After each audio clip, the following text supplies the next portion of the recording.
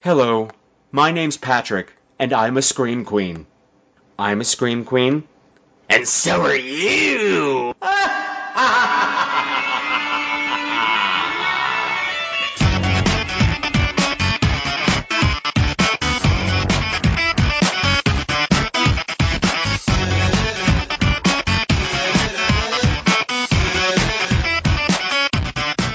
Hello again, my beautiful screamers, and welcome to another episode of Scream Queens, the podcast where horror gets gay. This is episode 186, and tonight I'm being joined by Scott from the SATYRSPHERE podcast, and also by Jay the HauntCub from Life on the Shit List. And we're going to be discussing the gay-themed slasher movie, PITCHFORK. Because it's the Gay Pride episode! Yay! June is Gay Pride Month pretty much everywhere, and we're celebrating it here today. But before we do that, please allow me to introduce myself. My name is Patrick Walsh, and I'm going to be your guide for the next hour and a half or so. Your guide to the weird and wonderful world of horror movies, but as seen through my very, very gay little eyes. Now, I got quite a surprise on Friday when I had several listeners refer an article to me announcing that Scream Queens made the list of the top 9 LGBTQ podcasts you need to be listening to right now in Entertainment Weekly magazine. Say what? Say who? Say what? Say me? Me, my show, this little show? Oh my goodness gracious. Well, we have arrived, children. So if the article brought you here, welcome. Welcome to the show. It's great to have you here. I wish it was the big, exciting gay party episode that I was planning on having. But that's just not going to happen because it's been a rough couple of days here at Scream Queens headquarters. First of all, let's get it out of the way. Let's do Smoochie Watch. Ding dong, Smoochie Watch. Oh my god, what's going on with that cat? Okay, for those of you who've been following me on Facebook, you know the trauma that happened last week. Last week, I changed the litter box on Tuesday. And I realized on Thursday that Miss Thing had not used it at all. And normally she pees 150 times a day. I said, oh no. Oh, no. So I immediately made an appointment with her for the vet. And it turns out that the Prozac has been making her constipated. And she's so constipated that it was cutting off her urethra. So after x-rays and blood tests and new medications, it's $1,000 down, another $1,000 down the Smoochie Kitty. Black hole. Money suck. It's a good thing I love this cat. She's doing okay now. They adjusted the levels of her Prozac. And she's on medication to help her pee. And to help her poop. And everything seems to be flowing fine. And it was just bad timing. It was the same day that the Entertainment Weekly article came out. And I actually found out about the Entertainment Weekly article in the vet's office.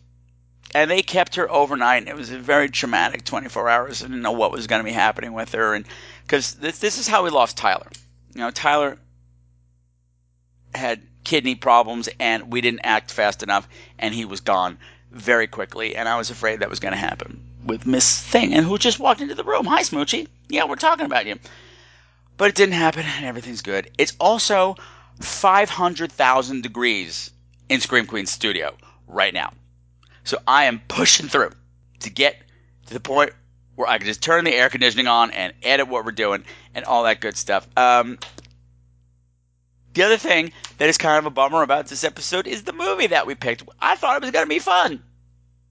I thought I was going to bring on Scott and Jay, and we're going to have a great party time talking about this fun movie, which turned out to not be that much fun at all. Turned out to be a bit of an exercise in cruelty and not very gay at all. But you'll find out all about that in the discussion. But hey, I want to thank everybody who showed up for the online screening of it. That was fun. We did it on, I guess it was Sunday night. And a lot of your observations were very astute. I think it was Tara who said, wow, you were in a really fun, kind of campy Friday the 13th type place, and then you chose to abandon all of that and take us to this ugly world that wasn't fun at all. It's something along those lines. You said it more elegantly, Tara, but wise words for you. And on top of everything else that's going on, it's a heavy migraine day. I know it's the weather, I know it's my allergies, and I'm trying to push through, and it is not working. So I think the best thing to do, rather than prolong the agony for me, and also for you, having to listen to me struggle to talk to you, which is normally something I love to do, but I just don't have the energy right now. So I think the wisest thing to do is to bring on my guests, and let's start talking about Pitchfork and what's going on in them cornfields.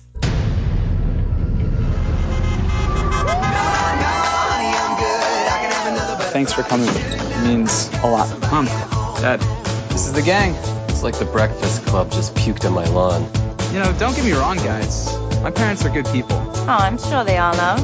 Come on, people. We have to have fun this trip. This is our last big shindig before a wedding. What the hell was that? That sounded like someone died. Guys, this is the country. What's normal? Daddy? What is it? Forgot to check in my closet.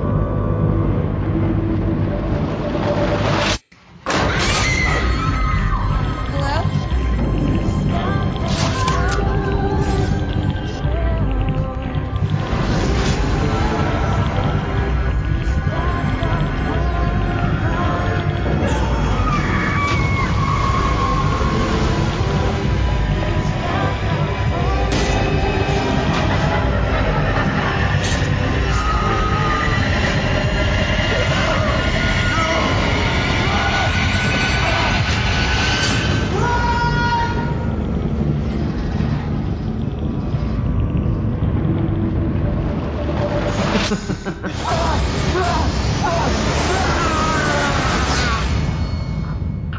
So joining me for this very special Gay Pride episode in which we talk about a gay-themed slasher, I am joined by not one, but two gay podcast hosts. I am joined by the fabulous host of the SATYRSPHERE cast and also one of the hosts of the Life on the Shit List podcast. Please give a warm welcome to Scott the Satyr and Jay the HauntCub.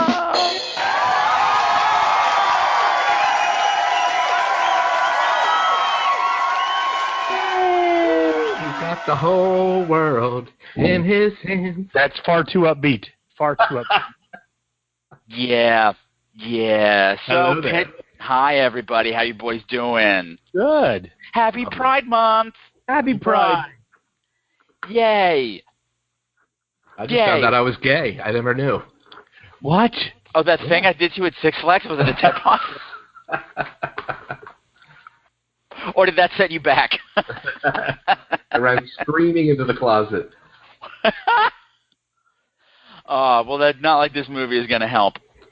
Right? Oh, golly. So, let's just get right down to it. So, all right. Scott, you haven't been here in a while. So, Scott, it is your job to give me a 30-second elevator speech summary of the plot of Pitchfork. Gay boy goes home with his United Colors of Benetton college friends, and a hillbilly dog mask wearing neighbor starts killing off his friends and family amidst a choreographed line dance and a backwoods deliverance family reunion. Okay, well done. Yeah, so that pretty much sums it up. And this was really heavily marketed to the gay horror community. And it's it doesn't matter, to be honest. Nothing to do with nothing. No. Nothing to do with nothing. That whole plot line gets dropped so quickly, and they're like, oh, well, the slasher is this hunk that's not wearing a shirt. Right. Yeah? Yeah, I'm thinking, And are we that thirsty? Are we that thirsty? if only they had done It's Raining Men at the barn dance, maybe we could have gone with it a little bit. No.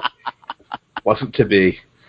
Oh, my goodness gracious. This movie, I mean, there was a lot going for it here. Like, there's things that work. Yes. but they are far outweighed by what the fuck? By what the fuck? Like, first of all, like, I don't know what – I mean, this is technical stuff, but I understand this was shot with one single solitary camera, and evidently it was apparently a cheap one. But even though, like, it's shot pretty well, yeah, I thought there's a lot of shots with a drone that are very effective, especially with these sprawling landscapes. That all worked. Yeah, the whole intro was pretty cool, the way it was flying over everything. Yeah, I have this note. It is very well shot, even if none of the shots make sense. Thank you. There you go. Yes, then there was a point where we're going, okay, you don't need to be doing drone shots during conversation scenes. Like zooming in on the person's face. No, you don't need to be doing this. Okay, we got it. You got a drone. We're very impressed. Right. Dial it back. But, I mean, usually with this low-budget type of thing, everything looks very flat and very static, and it didn't. Yeah, you know, the atmosphere shots in the woods were really cool. Yeah. And a lot of people are ragging on the lighting in the wood scenes. Like, what? Why is there a giant light everywhere that they go with the fog? I said, I didn't mind that. That didn't mind me, because normally when you're doing night scenes in the woods on a low-budget movie, you can't see shit. Yes. Right. But this looks cool to me. I enjoyed it. It looked very movie-ish, and I don't care. That's good. Fine. Yep. Great. Wonderful. You made a choice, and it worked. And it added some, like, depth and vivacity to the movie, unlike the acting. Right. The acting. Yeah. I mean, you don't normally get the best actors in this type of a movie. But man. And it wasn't readily apparent either. And can we talk about how weird it was that the killer gets top billing? Did he really? He got top billing in the credits. Huh. All right. I thought that was just odd. All right. So, let's back it up a bit. So what's happening here is our main character, Hunter. Let's take a moment that his name is Hunter Killiam. Right. Hunter Killiam in a horror movie. Okay, got subtle. So, he's coming back home to his family farm in Michigan for the first time after living in New York for a while and coming out to his family. And his dad is not happy with it. And now, we've all been there. This is not an easy thing to do. Just an odd way to go about it. Well, it was an odd way to go about it, because I say, okay, he's going to bring a whole bunch of his friends with him as moral support. I said, okay, I'm on board with that. But then they pull up in the van. That is covered in gay pride. Covered in gay pride stuff. Honk if you're horny, and like rainbows everywhere, and hooray for gay. And I'm going, you guys drove from New York City to Michigan in that van and had to stop for gas in the middle of, like, bumfuck Pennsylvania. But then again, they also had a van packed full of people who drove for, and I believe I timed this out because I used to work in Michigan. It's about a 10.5-hour drive. So those people were packed in that van for 10.5 hours and came out, bam, ready to go to the club. Yeah. Well, they were not trapped. And like, well, they also started, like, arguing with each other as soon as they got out of the van, so how did they survive the drive? And they're all straight. Does he have no gay friend? Right. Yeah. That was my other problem with this, is that he introduced this gay thing, and it's a very serious. This is a hard thing to do when you're. It's one thing to come out to your family. It's another, over the phone or however it's done. It's another thing to actually show up that first time. That's a potential minefield that you're walking into. And I get bringing a couple of your besties with you, but okay, he brought a small army, but they all say, "We're behind you, Hunter. We love you," because he pulls over and he's all panicked about it. And they give him a big cheering support. "Yay, we love you." And the second they get there, they start shit with his parents. Yeah. They're immediately acting like assholes. I have in my notes here, "I just came out. Let me bring the whole Scooby gang." Yeah. Or the United Colors of Benetton, as it's. Yep. What are you guys doing? Every racial profile, even a British girl. Right, exactly. Who turned out seriously went away at one point. Well, because it's determined later on that she's Jersey pretending to be British. Oh, right. Yeah. That's a layer. That's a character layer. And so you think the movie's going to be going one way, and you're thinking, okay, the family's not going to like that, or the town's not going to like that. He says something in this little pep speech that he needs before he gets there. He's like, well, you guys got to understand that small town views are not New York City views. I mean that. Like, thanks for coming with me. It means a lot to me. I mean, this is the first time seeing my dad since telling him over the phone. This is the first time even speaking to him. As you all know, I'm just super nervous about it. Oh, don't be nervous, mi amor. We all love you. You're a GBFF. We got your back, love. You know that. And your front. You mean a lot to us, dude. We're all more than happy to be here to support you. You know, I just have to warn you guys, though. Small town views, they're not like New York City views, you know? I mean, I don't know how my dad will treat me now that he knows. I think he's more worried about what people will say about having a gay son, if that makes sense. I said, okay, there's a movie right there. Doesn't stop everyone from coming to the barn dance. No, I get that. Yeah, also dressed for the club. Because here's the other thing. There's an opening scene with this girl walking along the side of the road, rando girl with her dog. Yes. Her dog's name is Country, by the way. The dog's name is Country. And she's dressed for the club. She's pretty much wearing this fancy green bra. And her hair is perfect. Her hair is perfect. And here's the thing. Like I said, I worked in this kind of area for a long time. You might want to dress like that, but your shopping choices are really limited. So they did not really capture the country versus city folk well at all. And, you know, she's the pre-credits kill. Her dog gets killed. And by the way, what happened to her face? I think she got pitchforked in the face, but I'm not sure. But it looked like she had wires or something. That's what I thought, too, and I watched it twice now. God help me. I'm sorry. And I still don't know what happened to her face. I could not figure out what happened to her face. Well, I think maybe he ejaculated in her face, and it burned her eyes, and she died. That must be it. And there's no real reason for this scene to exist except for, as I figured out my second time through, is that when the killer shows up later, he's wearing the skinned dog's face as a mask. Right. And I thought it was a rabbit the whole time. I thought he was wearing a rabbit mask, which didn't make sense. I didn't make that connection either, that it was the dog, to be honest with you. Yeah, but again, because, I mean, didn't mean anything. Mm-hmm. Because what the problem here is they set up this whole thing with him coming out and his family and family tensions and possible community tensions. And then when somebody shows up and starts killing people at this party, and it's specifically targeted, it's his family that's being targeted and his friends that are being targeted. There's tons of other people at this party. They're not getting killed. So I'm going, okay, this is a choice. Somebody's choosing to kill these specific people. And I'm thinking, okay, is it an ex-boyfriend or something? No, I don't know. Is it? Then I'm starting to think, oh, maybe there's something supernatural going on because this guy does seem to be able to teleport. Can we talk about that for a second? Yeah. The time-space continuum was so ripped apart by this movie. Mm-hmm. Outside, inside basement, inside top floor, outside, barn, next door. Like, what the fuck? Uh-huh. Yeah, this guy was everywhere. So I'm thinking that, it's all these different possibilities, and then it's the least interesting possible choice of all.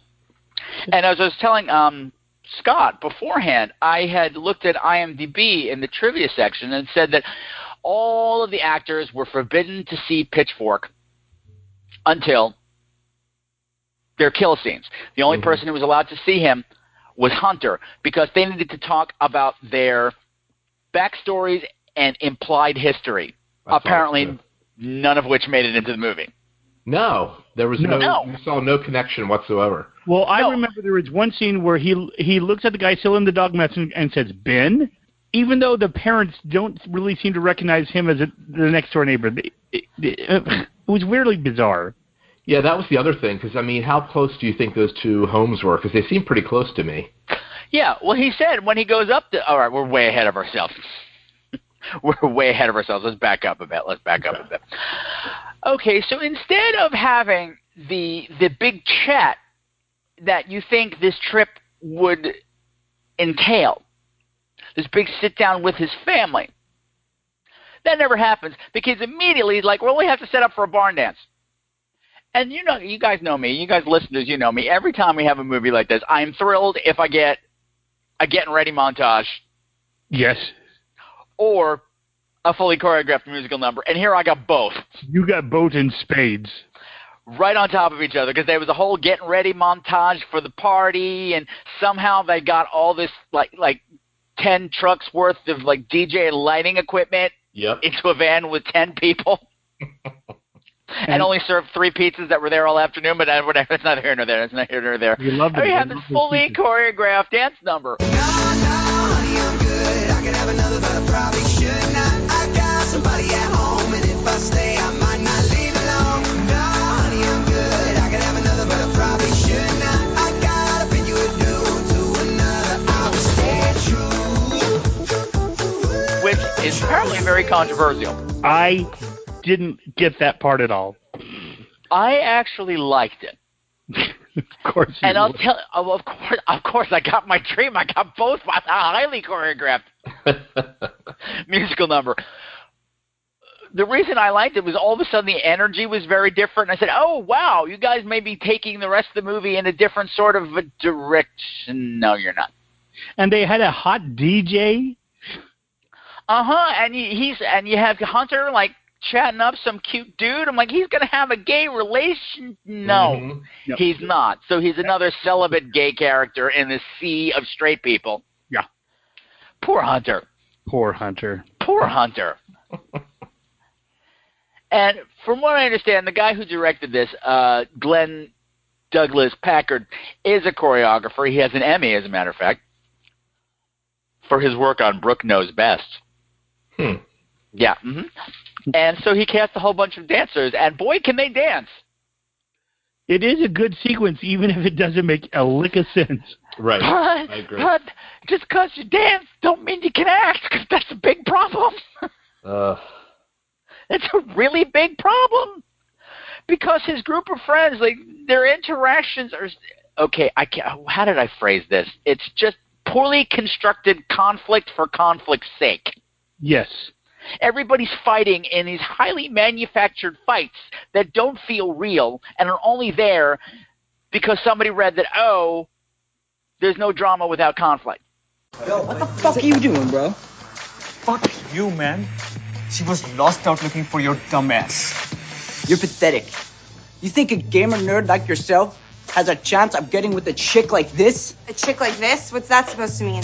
There's nothing wrong with Gordon, Matt. Please. I've heard the stories. You've been following around the past 12 years. It's actually kind of sad. Don't listen to him, Gordon. You didn't say that. Hey, guys. Stop. Where were you anyhow? Me? Where was I? I was off looking for you. Where were you? Off fucking him? Bullshit! What the hell is she doing with this jacket? Oh my god, what has gotten into you? What's gotten into me? Maybe I should ask you that. You know, Jesus, you were so insecure and jealous. She probably took it when I wasn't looking. I'm sure this glitter on your face is your new look, too. I'm sure this jacket is the only thing that kept you warm tonight. No, it wasn't. Oh, you fell on your back. You must feel right at home, slut. And people secretly fucking other people's boyfriends and... And ultimately it was just like, who cares? Because you don't know anything about these people at all except for these manufactured conflicts, and makes them all very unlikable. Yeah. Agreed. And, okay, when they first get there, and a couple of times through the movie, early parts of the movie, there's this weird noise.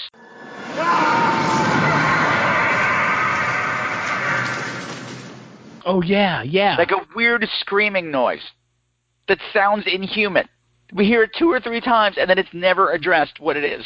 Right. I always thought it was Pitchfork beating off. Good answer. Oh, hey, guys, why do they call him Pitchfork? Hopefully it's his one good hand. He's got a stump where his, his left hand would be, and he's got a pitchfork sort of tied to it. But you're right, we don't find out anything about that. No. No, it's kind of left for you to assume, and you can assume how it all happened, but...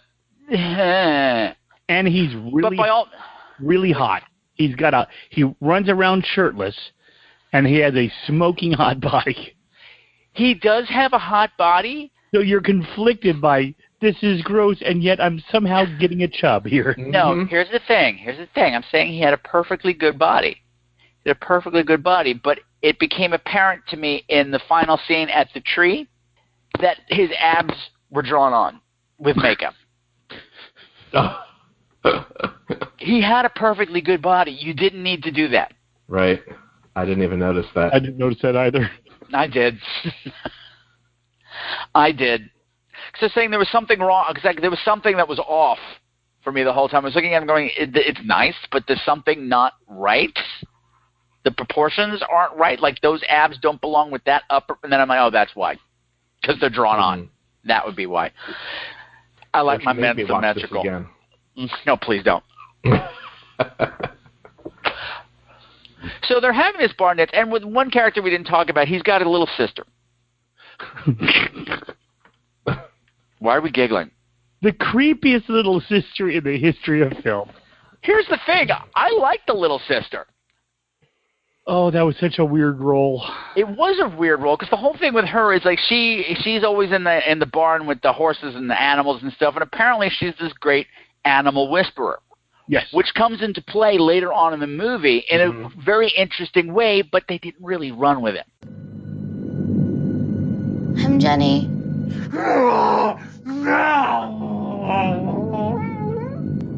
What's your name?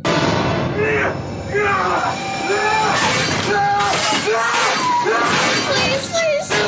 Please, Mom, please.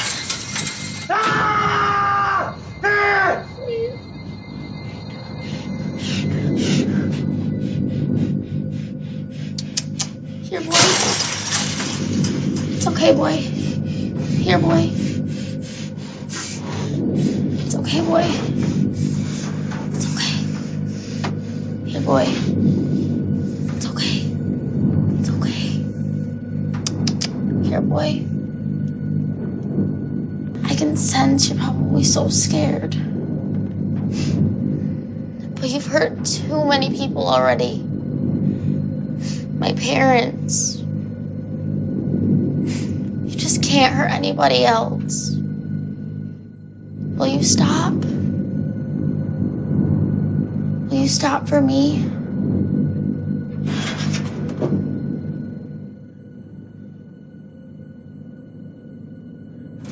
Because Pitchfork is actually just a pet. He's just an animal, so she can calm him down.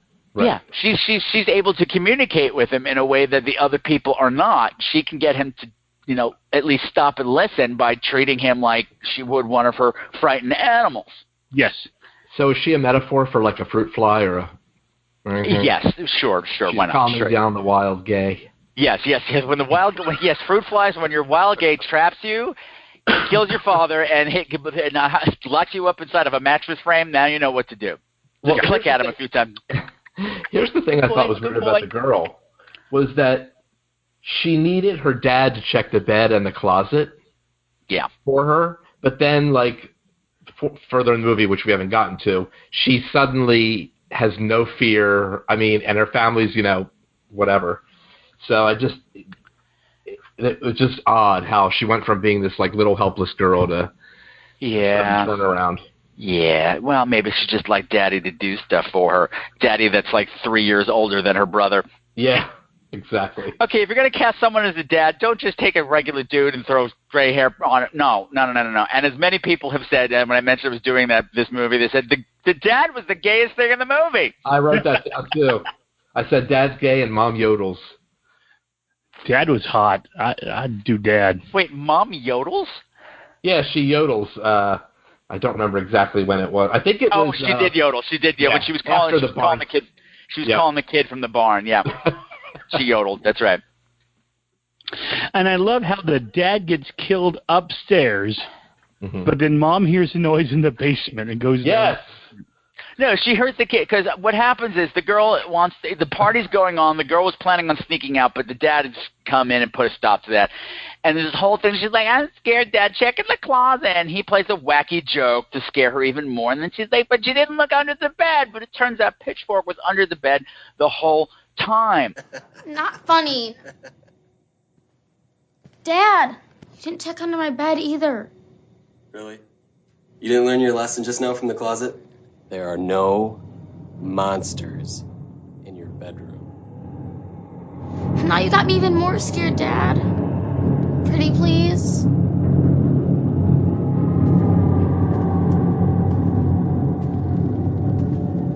All right.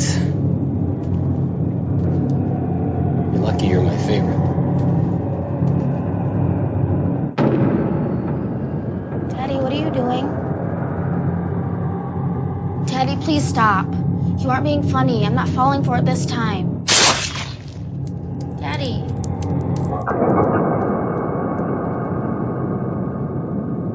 Daddy?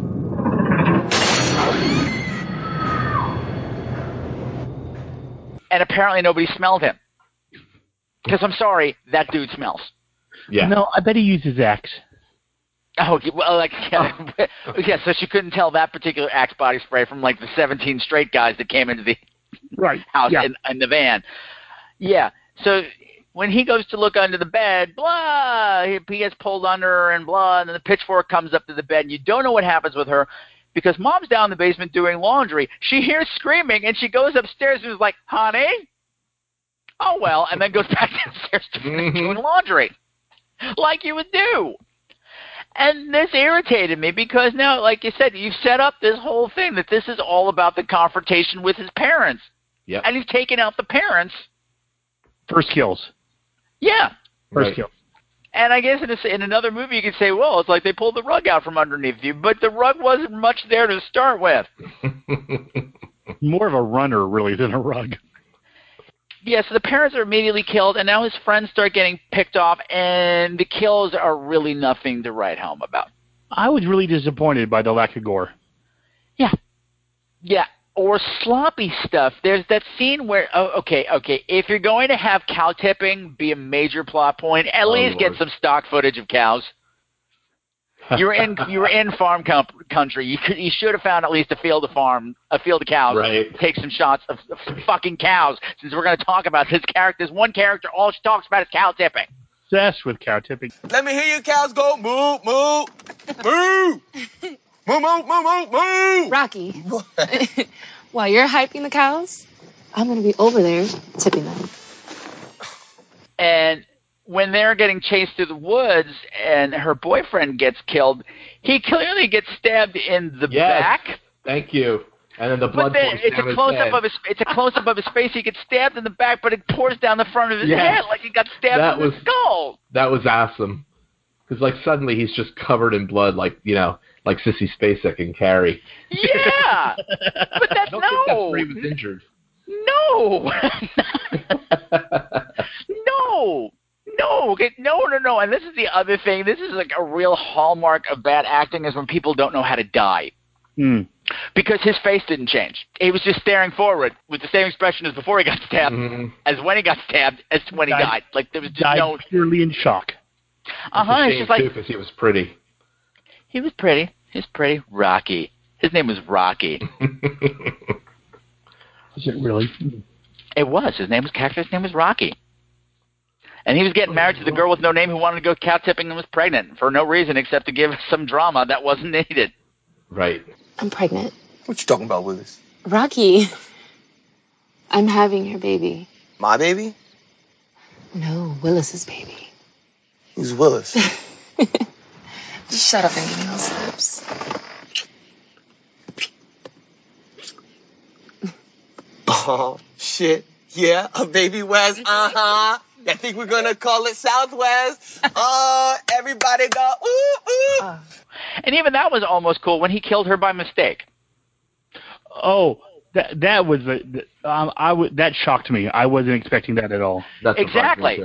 Yeah, because this is your first real major kills of the major characters in the movie, and they get split up because he pops up and chases them out of the van. They split up in the woods, and he hears somebody following him, and he jumps out with his little switchblade because like we all have from New York. Everybody in New York does carry a switchblade at all times. And stabs the person in the throat, but it turns out, whoops, it's his pregnant girlfriend.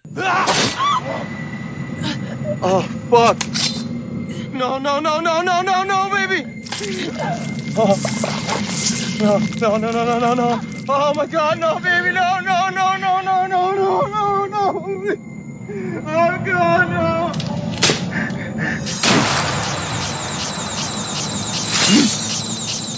Womp womp. Yeah, so that was almost shocking. No, that was shocking. But then nothing else in the movie lives up to that. No. Well, we have what I'm going to be calling the rape scene. Yeah, okay. This is where the movie lost me completely. This is when I have now an enemy of you movie, but please continue. So the three of the main characters are in this pit. This pit that's only like 3 feet deep. It's a trench. And filled with bones. I don't know where they were. Yeah, and then one girl... Not human bones, just bones. One girl gets pulled out, and it takes the other two about 30 seconds to get out, and when they find her, she's already trussed up like a scarecrow with elaborate barbed wire binding her to this stable wall. Again, I'm like, that took you more than 30 seconds to do. It was a preset. Yeah. Well, and when she gets grabbed, the two of them are still hiding behind something in that ditch, like the killer doesn't know that they're there. Right. Like, okay, let's hide behind here and talk because talk at full volume. Yes. Right. So she more or less gets abandoned by the group by this asshole character who says, "Oh, she's dead," which made me hate him for the rest of the movie. I mean, he was the character that you were set up to hate anyway. Yeah, he was the one that when they first showed up, when he was like, "Well, what, have you tried not being gay?" Yeah. I think he's more worried about what people will say about having a gay son, if that makes sense. Then don't be gay. Change it. Problem solved. I said, who invited him? Who invited him? Right. And then there's this really disturbing scene where Pitchfork is raping her without actually. It was more like a psychological rape. Yeah, it's a simulated rape. Like this character. I mean, I suppose this character is being punished because, all right, this asshole character that we talked about. He's there with another girl named Claire. They're supposed to be a big couple. They went and fucked around. I mean, her and this other girl, Lennox, the fake British girl, fucked around. This is the girl who's tried up now. And I guess, oh, well, she's the slut, so she's got to get punished. But they didn't earn any of this. Yeah. So she's trussed up with barbed wire, and he climbs up on a stool or something, and he's miming fucking her mouth, and he keeps poking her nipples with the pitchfork, and this goes on for a really long time. A really long time. And then he stabs her in the vagina. Yeah. Now, can I ask you two something? You didn't earn that. I was kind of pissed off that with that smoking hot body that he didn't drop trow. Because I was fully expecting him to drop trow to show off this spectacular... Note to any aspiring serial killers, if you're going to truss up Satyr and simulate raping him, at least take your panties down. Right. But am I wrong? Didn't it feel like that was about to happen at any moment? Yeah. That would have been completely too much. Because this movie, I was already hanging on a balance with finishing it, but all of a sudden now we just turned mean. Mean, so mean. For no reason. And plus, this girl had almost been saved several times because she trusted for a long time. We have, there's a couple of things. Well, we're jumping around, but that's okay. The asshole guy and his girlfriend Claire come up to save her. And they're pulling on the barbed wire like it's nothing. Yeah. They're not even trying to act like they're dealing with barbed wire. It was obviously that rubber shit from the Spirit Halloween store. I know. Act. Imbue your props with meaning. Imbue things. It's not a hard concept. So they could have gotten her out then, and then there was a whole thing where Hunch is like, well, I'm going to distract the guy by running, and he'll chase me. I've been running from things my whole life, so I'm really good at it. I'll get him to come after me, okay? I can run. Trust me. I've been running from things my whole life. This wonderful deep moment. It's like eye roll. You don't earn that line of dialogue. No, you do not earn that line of dialogue, and you do not earn it in this situation. And if it amounted to anything, great. But immediately, he goes running off, and the guy followed him for apparently 2 seconds because he's right back. Yeah. Yep.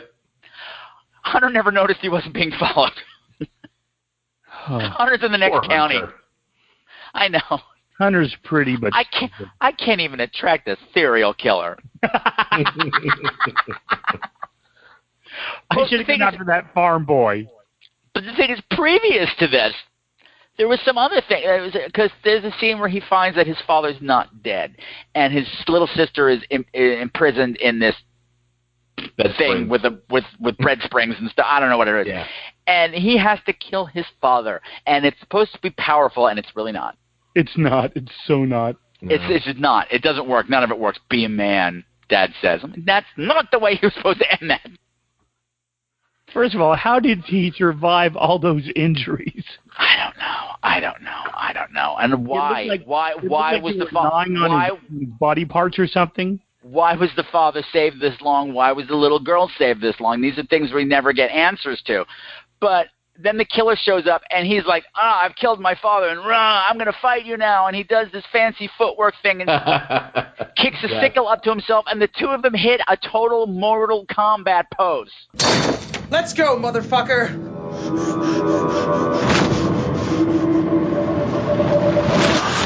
Yes. Yep. To go into battle, and then the scene cuts, and it comes back, and the battle is over, and we never saw anything. Right. It's terrible. Nothing. How did that skinny-ass killer drag the dad from under the bed at the parents' house all the way over to the outside of his shack? It helps when your unconscious victim is already a little light in the loafers to take some of the dead weight off. he just hooked Dad's heels behind his ears. That was terrible. What a terrible thing to say. What a terrible thing to say. But there's so much of this stuff that it's like there was a character named Flo, one of his friends, who I liked, who didn't get a lot of screen time. She was the one who wanted to fuck an Amish guy at the barn dance. Yeah. Yes. And she did. Yes. In a buggy. And maybe that's just me, because I was saying to Satyr, I have a thing with the Amish because I spent a summer doing theater in Amish country. And there was our theater, there was a cornfield, and then there was the Amish community on the other side. And at night, let's just say the Amish boys would start drifting over to the theater housing, and start lurking around behind buildings and in the corn stacks, groping themselves. To investigate the sinners.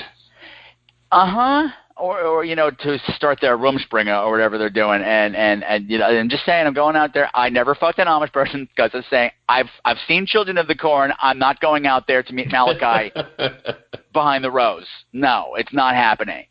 But anything involving Amish people, I think, is automatically hilarious. So the fact that she wanted to fuck an Amish guy showed up to this party and she fucked him. Good for her. Good for her, Flo. But there's a scene where PITCHFORK has collected all of his victims behind a building, and there's a scene with him like grunting and growling at them, but also posing with them. Yeah. Like he'll get like put an arm around them and like posing like they're friends, like for pictures. And I'm saying there's a backstory here that you want to get out, and you're not getting it out. Because if you're saying we're getting a little snapshot into what he's doing, I'm like, okay, he's collecting friends. Maybe. Okay, I don't know. But never goes anywhere. No. Because ultimately, I don't know why he's doing any of this. So I want to pause for a second and talk about PITCHFORK and Hunter. I think they fooled around. Uh-huh. And I think PITCHFORK's parents found out and started treating him like the family dog because they were ashamed of him. And that's how. And maybe that was his masturbating hand, and so that's why they chopped it off and put that pitchfork on for some reason. But I've had to create this whole narrative to try to make sense of this movie. Hunter, I mean, Satyr, I made up a similar narrative.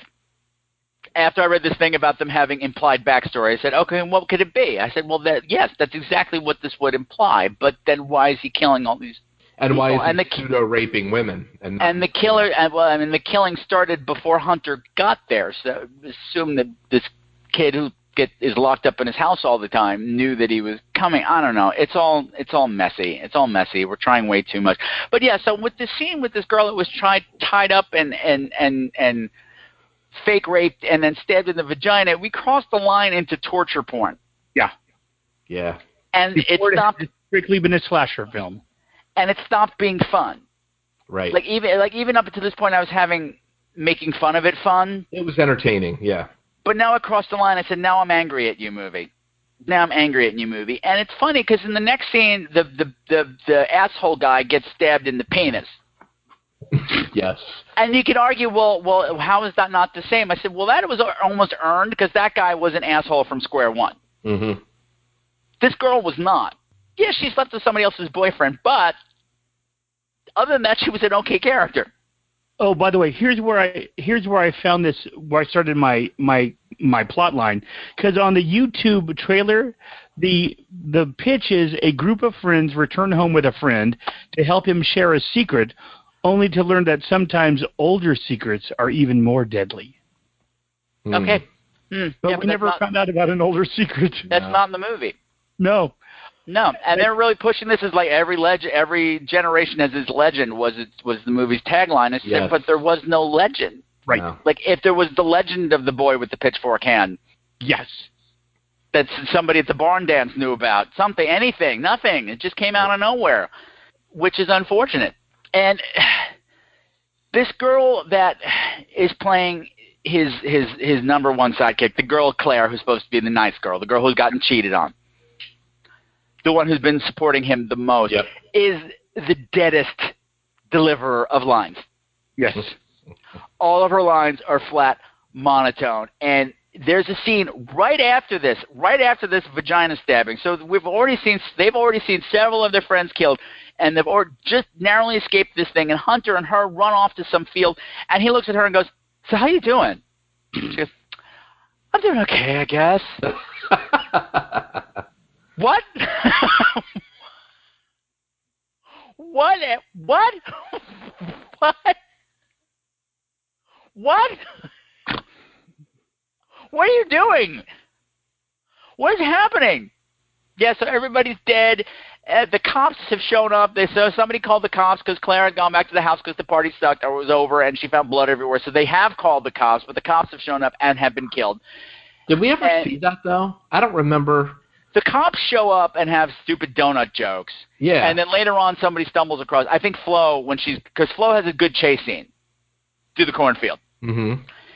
And I seem to recall she stumbles across the bodies of the cops. They're bloodied bodies. Okay. But we don't see them get killed. Right, No. right.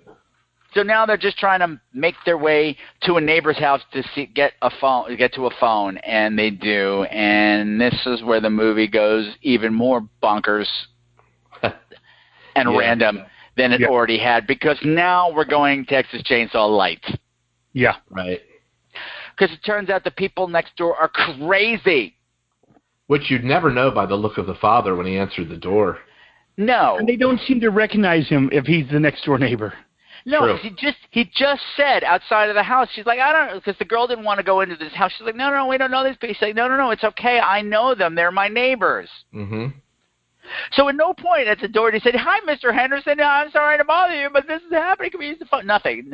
And the guy actually doesn't know them, and the kid's acting like he doesn't know them. Hey, Mr. Hollister, we need your help, okay? Get in there and call the police, all right? Cricket, son. Slow down. Right, there's this lunatic, He's okay? trying to kill us. Trying to kill you. Yes, he killed all of our friends. Damn it, will you just go in there and call the police?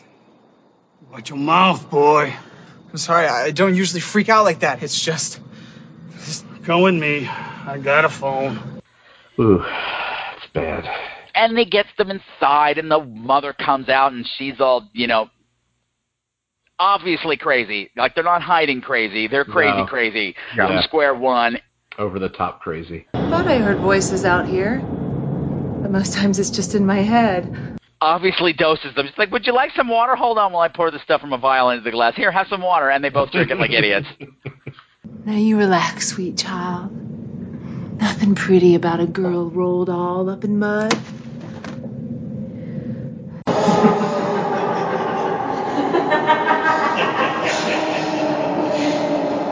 But There is something pretty about a girl all spilled up in blood.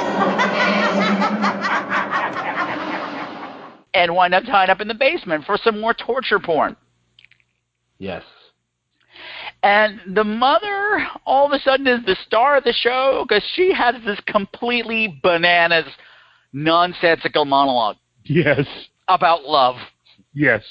You think you know about love? The whole world's a maze of different things. The worst to send you around and making you lost is love. Its corners cut sharp and wander you endless. Oh, you think you are going through, and at the end you'll find some paradise island? Problem is, you see paradise, but you never see the island. All love goes lonely sooner or later. Only those that have ever been tried and lost know the feeling of walking on grass. Neither of you walked on nothing but brown shit behind everybody else. You all feel the same pain when you die. You feel the same pain when you live. My boy. He's been tried good and hard to make sure he don't see none of those little fairy islands. He's gonna make his own path. Find his own way. Green walls going nowhere. Ain't never gonna lose him.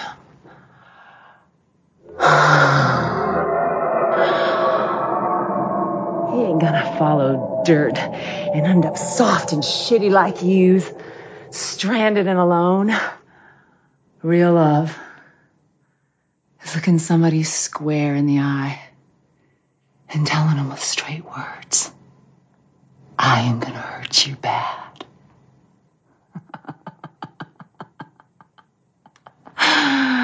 This ain't no game. Love. And this is supposed to explain everything. I don't even know what is remotely happening now. But then she realizes, oh, you're gay. I'm going to pee on you. Mama's gonna make sure it burns. Gets me all hot and bothered.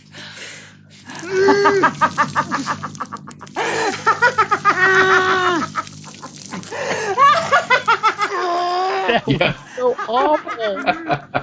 Because he's tied up to a chair, and also his hands have been stabbed to the table with knives. So he's trapped, and she's like rubbing on him, and she pees on him. And Flo has been stabbed in the ear. Is that right? She's been stabbed in the ear, and also Claire has also been stabbed in the womb. In the stomach. I bet you'd like to have babies someday.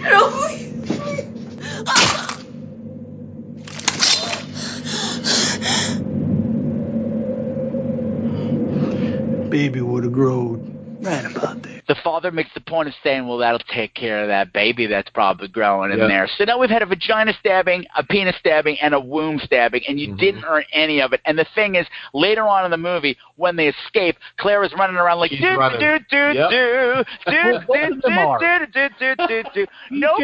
all. In both of his hands, and he's just walking around. Yep. You've been stabbed in the womb. Now, granted, I don't have a womb, so I don't have a lot to. I would just assume that's going to hurt. It's like you're right in the center. You're not going to be. Yeah, it's going to sting. It's going to leave a tingle. Dude, these are things that you have to remember from scene to scene. God. But the guy's the father's gonna just put the gay boy down, so he gets all up in his face and is gonna shoot him in the head. And Hunter pulls his hands up, free with the knife still stuck in his hands. And what happens? Claps him in the head. Yes. And what does he say when he does it? Oh shit! I don't remember. I didn't write it down. He pulls the knives out of the table, still tucked into his bloody hands, smashes them into the sides of his attacker's head, and says, "Take 2 Tylenol and call me in the morning, motherfucker." Which would have been great if the older man had been the town doctor, but we get the feeling he's the town sheriff. You know how you didn't earn a vagina stab? You didn't get a quip. You didn't earn a quip here. You didn't get a comic kill quip at this point in the movie. And something tells me that people at Tylenol will not be happy about this product placement. Oh, it wasn't aspirin. Tylenol scare in the 80s. It wasn't aspirin. It was Tylenol. Oh, that's funny. And then something like the sister shows up. I don't remember what happens, and I don't know. The pitchfork kills the mother. Yeah, he suddenly has enough after. I'm not sure exactly what was it that made him. I don't know. Rebel against them. You're right. Probably if this backstory that we've talked about, this imaginary backstory, was there, this would have made more sense. Yes. And clearly, she had sex with her son. Clearly, well, she was jerking him off. She had his hands in her pants. In his pants, it was jerking him off. Ugh. No wonder he wanted to sleep with Hunter. We get it. You're crazy. We get it. You've been on screen for 2 minutes, and you're just like, you open up the whole treasure trove of crazy and throwing all of it at the screen. You're jerking off your mutant son's in front of God and everybody. Well, she's dead in the womb, but it's totally fine. He's got knives in his hands and is still able to work a rope later with no problem, but that's neither here nor there. And there's another chase scene, and the girl comes in, like the girl steps in and starts treating him like one of her animals again. Like, just stop. It's okay. It's okay. They hurt you. I know. It's okay. Good boy. Good boy. Good boy. And while she's doing that and got him calmed down, the other two get a rope or a chain around his neck and lynch him from a tree. Mm-hmm. And you think the movie's over, but of course the movie's not over. No, of course not. And here's another point of overkill. They killed the movie with one word. This last scene could have worked if they'd cut one word sooner. Whoa. Because to see the three of them walking down the road. Kill or something? Uh-huh. We're walking down the road. Oh, my womb. Oh, my. He's not complaining about her womb. My womb is totally healed by the sunlight. Oh, yay. Yay. And my hands are totally normal now. Yay. It's gay magic. Yay. It was the magic piss. It was the magic piss.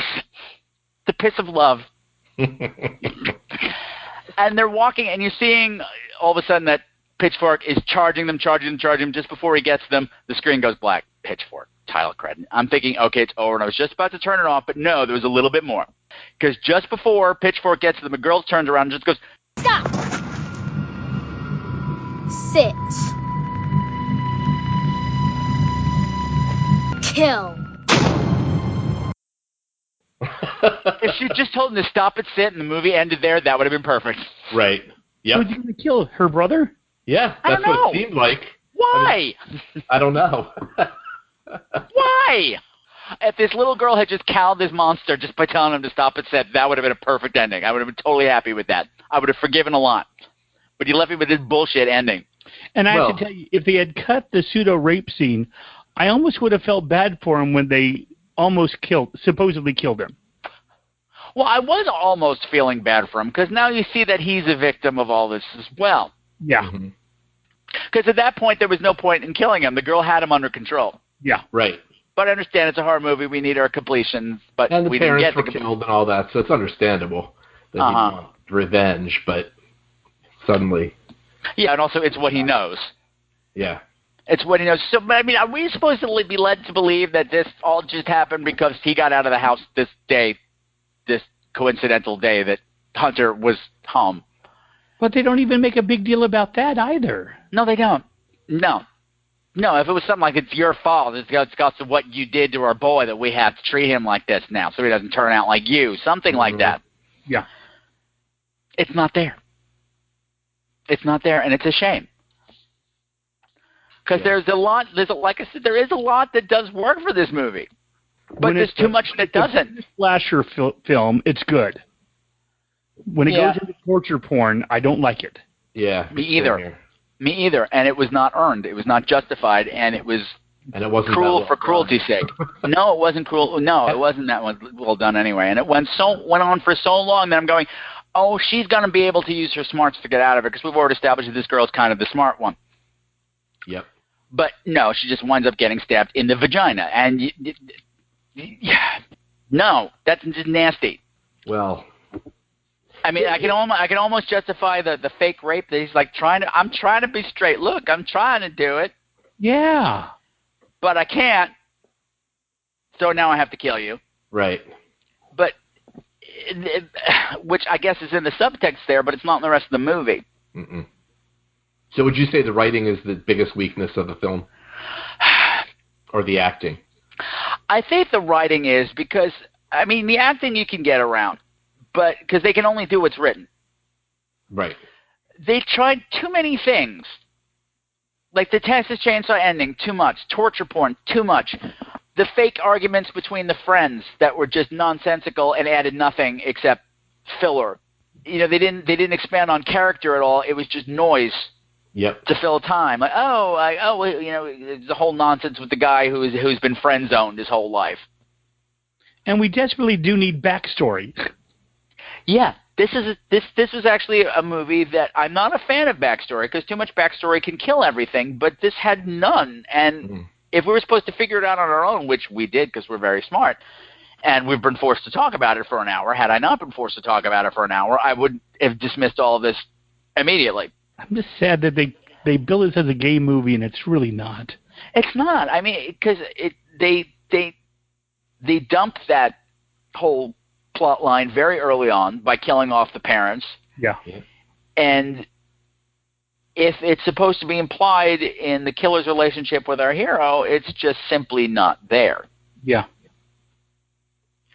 And it's a shit or get off the pot thing. Did all of a sudden you get afraid that this is too gay now to get released? Is that what happened?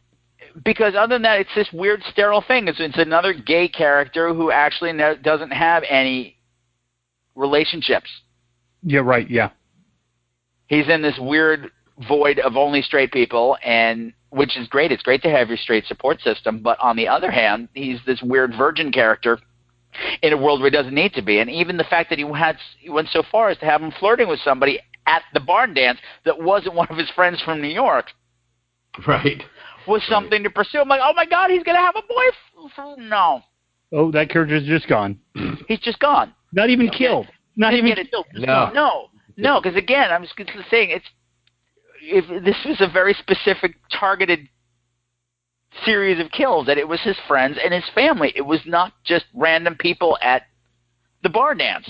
Right. Because there's plenty of people there. And that would have made it a more iconic slasher movie if just all these people were just getting killed. Uh-huh. Yeah. Well, one of my main observations, and I think I said this when I think I messaged you this while I was watching it, is that the whole, especially the main, the killer, really reminded me of a lot of haunted attractions that I've been to. I mean, the way he was running around and the makeup and all that kind of stuff, and the way he would just kind of like go up to people and especially the women and do like, you know, kind of act like a dog or whatever, things like that. It's just the sets there and like the fields and stuff and the actor and everything. It just, I completely felt like I could have been walking through that, watching these things happen as like little set pieces, you know. You're not good corn maze. Yeah, you're not wrong. You're not wrong, because when I used to run houses, that would be my big note to the actors. I'm like, please don't just walk up to people and scream at them, or growl at them. Try to engage them in other ways. That gets really old really fast. And so that's why I was appreciating like the scenes with him alone with the bodies. I'm like, this is a little window into his world that we're not getting. Yeah. In other places. And I was almost feeling bad for him. I'm like, oh, he's lonely. Okay, he just wants friends, but he doesn't know how to do it. Okay, I get it, but then no. Here we go. Now we can add to this backstory. He feels betrayed that Hunter left and went to college and left him here without any friends. Oh, I wonder if he went to Hunter College. That was stupid. The College of Hunter. The Temple of Hunter. Yeah. Did you guys notice, have you looked at the IMDb reviews or anything? Because I've noticed that almost all the reviews are 10 stars. Which really makes me think the actors are the ones that wrote the reviews. Yeah, the early ones are all, I went through them too. The early ones are all 10 stars, and after a point, they turn, and it's all 2 stars, 3 stars, 1 stars, no stars. Yep. And no, I've read some reviews, and people are like, I loved it, and the gay content was so meaningful. Okay, so you're 19. I get it. Get it. Wait, there was gay content? What? Yeah, they're like, well, it was really meaningful, like the scene with his mom. Yeah, Hunter did have a scene with his mom. That was nice. Be patient. He'll come around. I hope so. Well, love is love. But you just need to give him a little more time. More time, Mom? How much more time? I mean, right now I feel like I'm living two different lives, you know? Like, I don't know, like I'm two different people. Well, I don't want you feeling like you have to live that way anymore. But you know how your father can be. He's slow to understand and accept things that he doesn't know much about. Yeah. But he does love you. You know that. Mom. Cliched. Cliche, but still nice because you don't normally see it in this kind of a movie. Yeah. To just have this kind of mega event. This is a major thing, coming out to your family. That is a big, big hurdle to get over. And to have it addressed in this kind of a movie is kind of neat, but then you just dismissed it. You alleviated all the tension by killing all the players involved. Yeah. Instead of dealing with it. Mm-hmm. Oh, well, what are you going to do? Mm-hmm. What are you going to do? When I make my gay movie, Bathhouse Bloodbath. Oh, yeah. Bathhouse Bloodbath. Uh-huh. You could have a totally choreographed number in it. You could set it in the 70s, and you totally could. I could have Bette Midler be in it. Look alike. I could have Rita Moreno come in and do her thing from the Ritz. I am not a drag queen. Seymour Pippin. And you know what she could sing? Hearts Not Diamonds. Yes, she could. Yes, she could.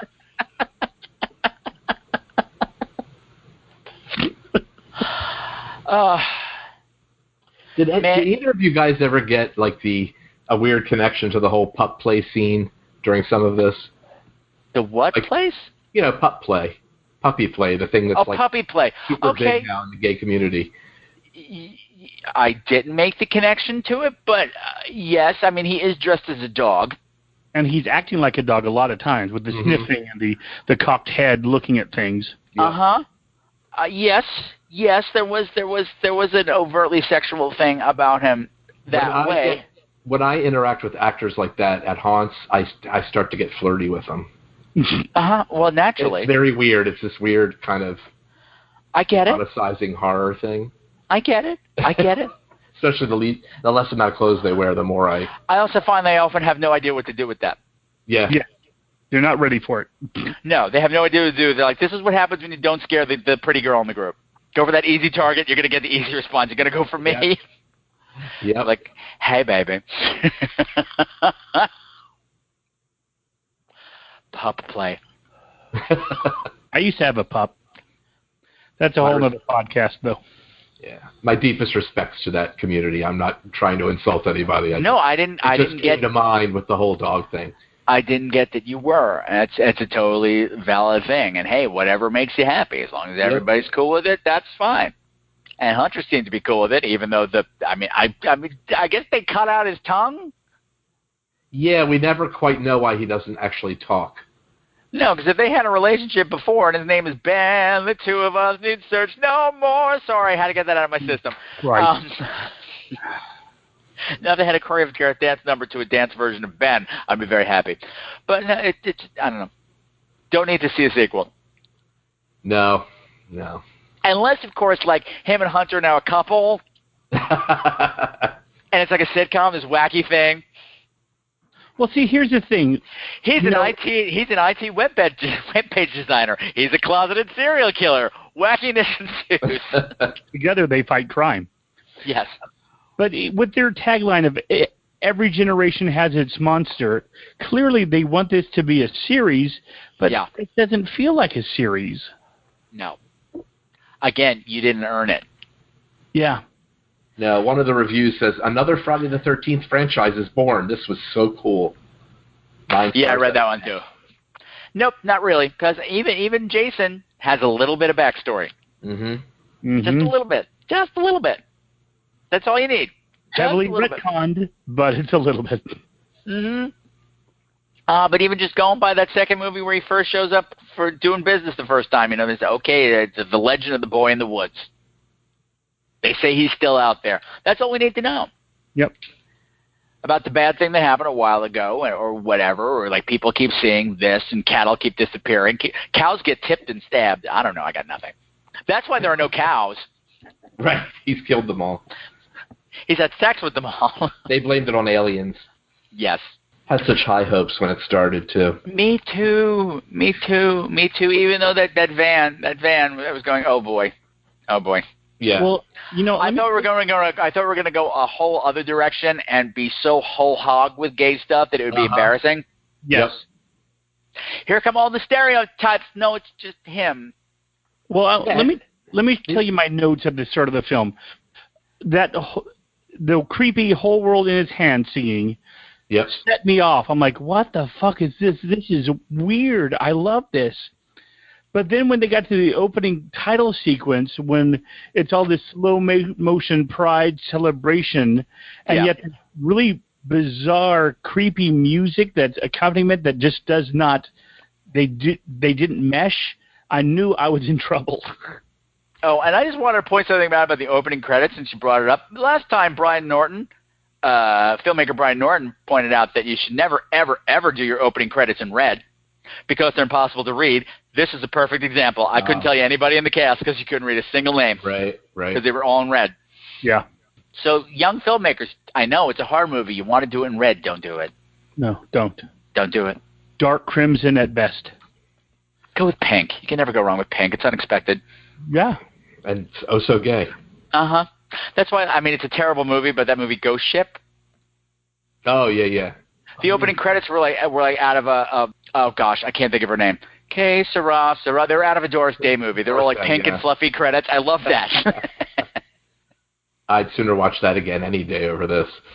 Yeah, me too, unfortunately. So I guess that's Pitchfork, guys. Thank you for putting me through this. I'm sorry. Scott was so traumatized afterwards. Okay, well, but did it make you less gay? I am straight now. I like vagina. And I like to probe it with a pitchfork. Don't do that. No. Apparently, girls like that. Apparently, the womb just springs back. So aim for the womb. So that's perfectly fine. No. The Scream Queens Horror Podcast does not endorse poking vaginas or wombs with anything besides, what's supposed to go there. I got nothing. Which we won't do. Oh my God, no. But you're safe from us, guys. Ladies, you're totally safe from us.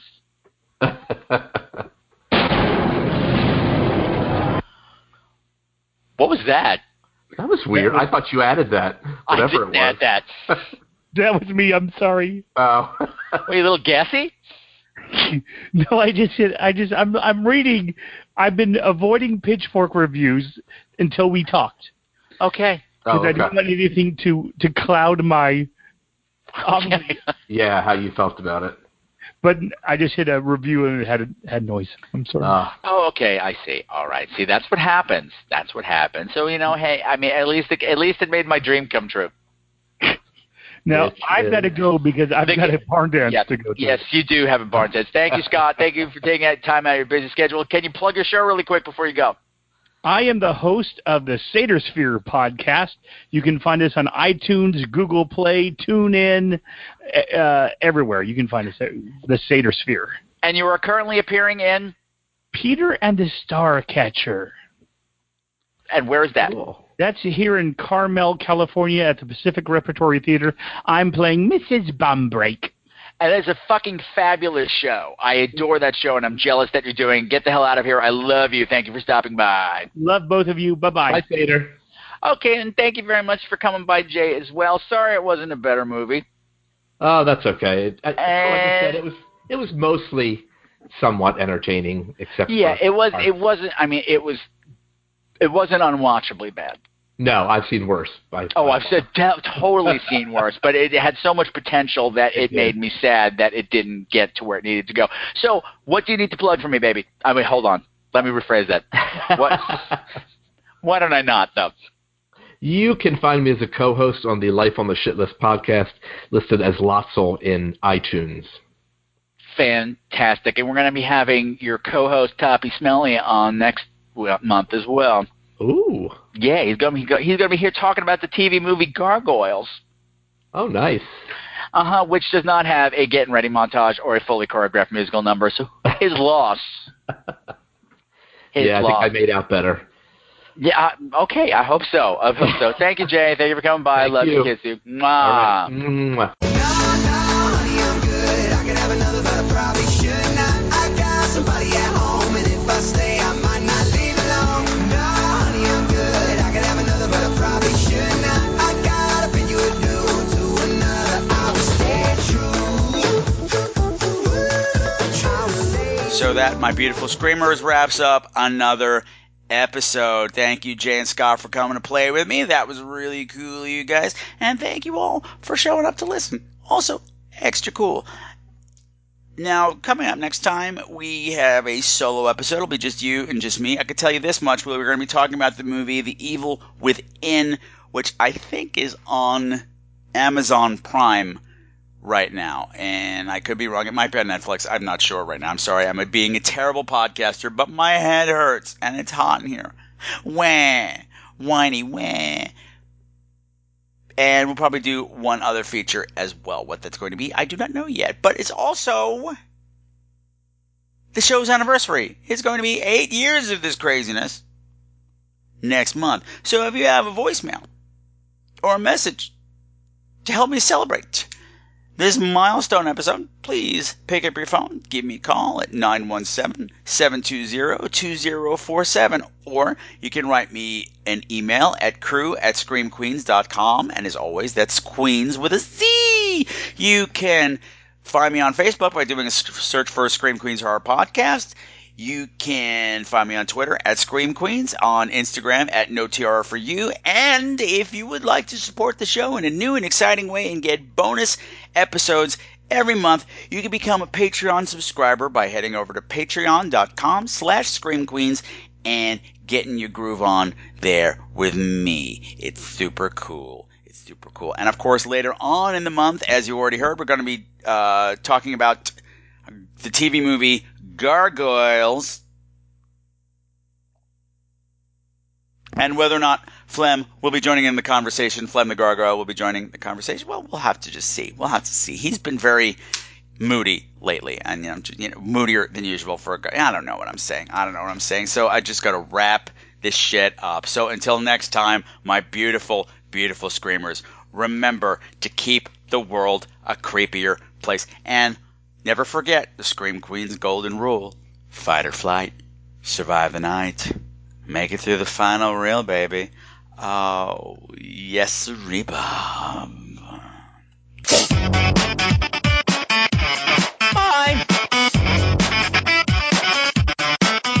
I go hunting for witches. Heads up, going to roll. Some of the music for tonight's program has been provided by Mavio's Music Service. Check them out at music.mavio.com, bitches!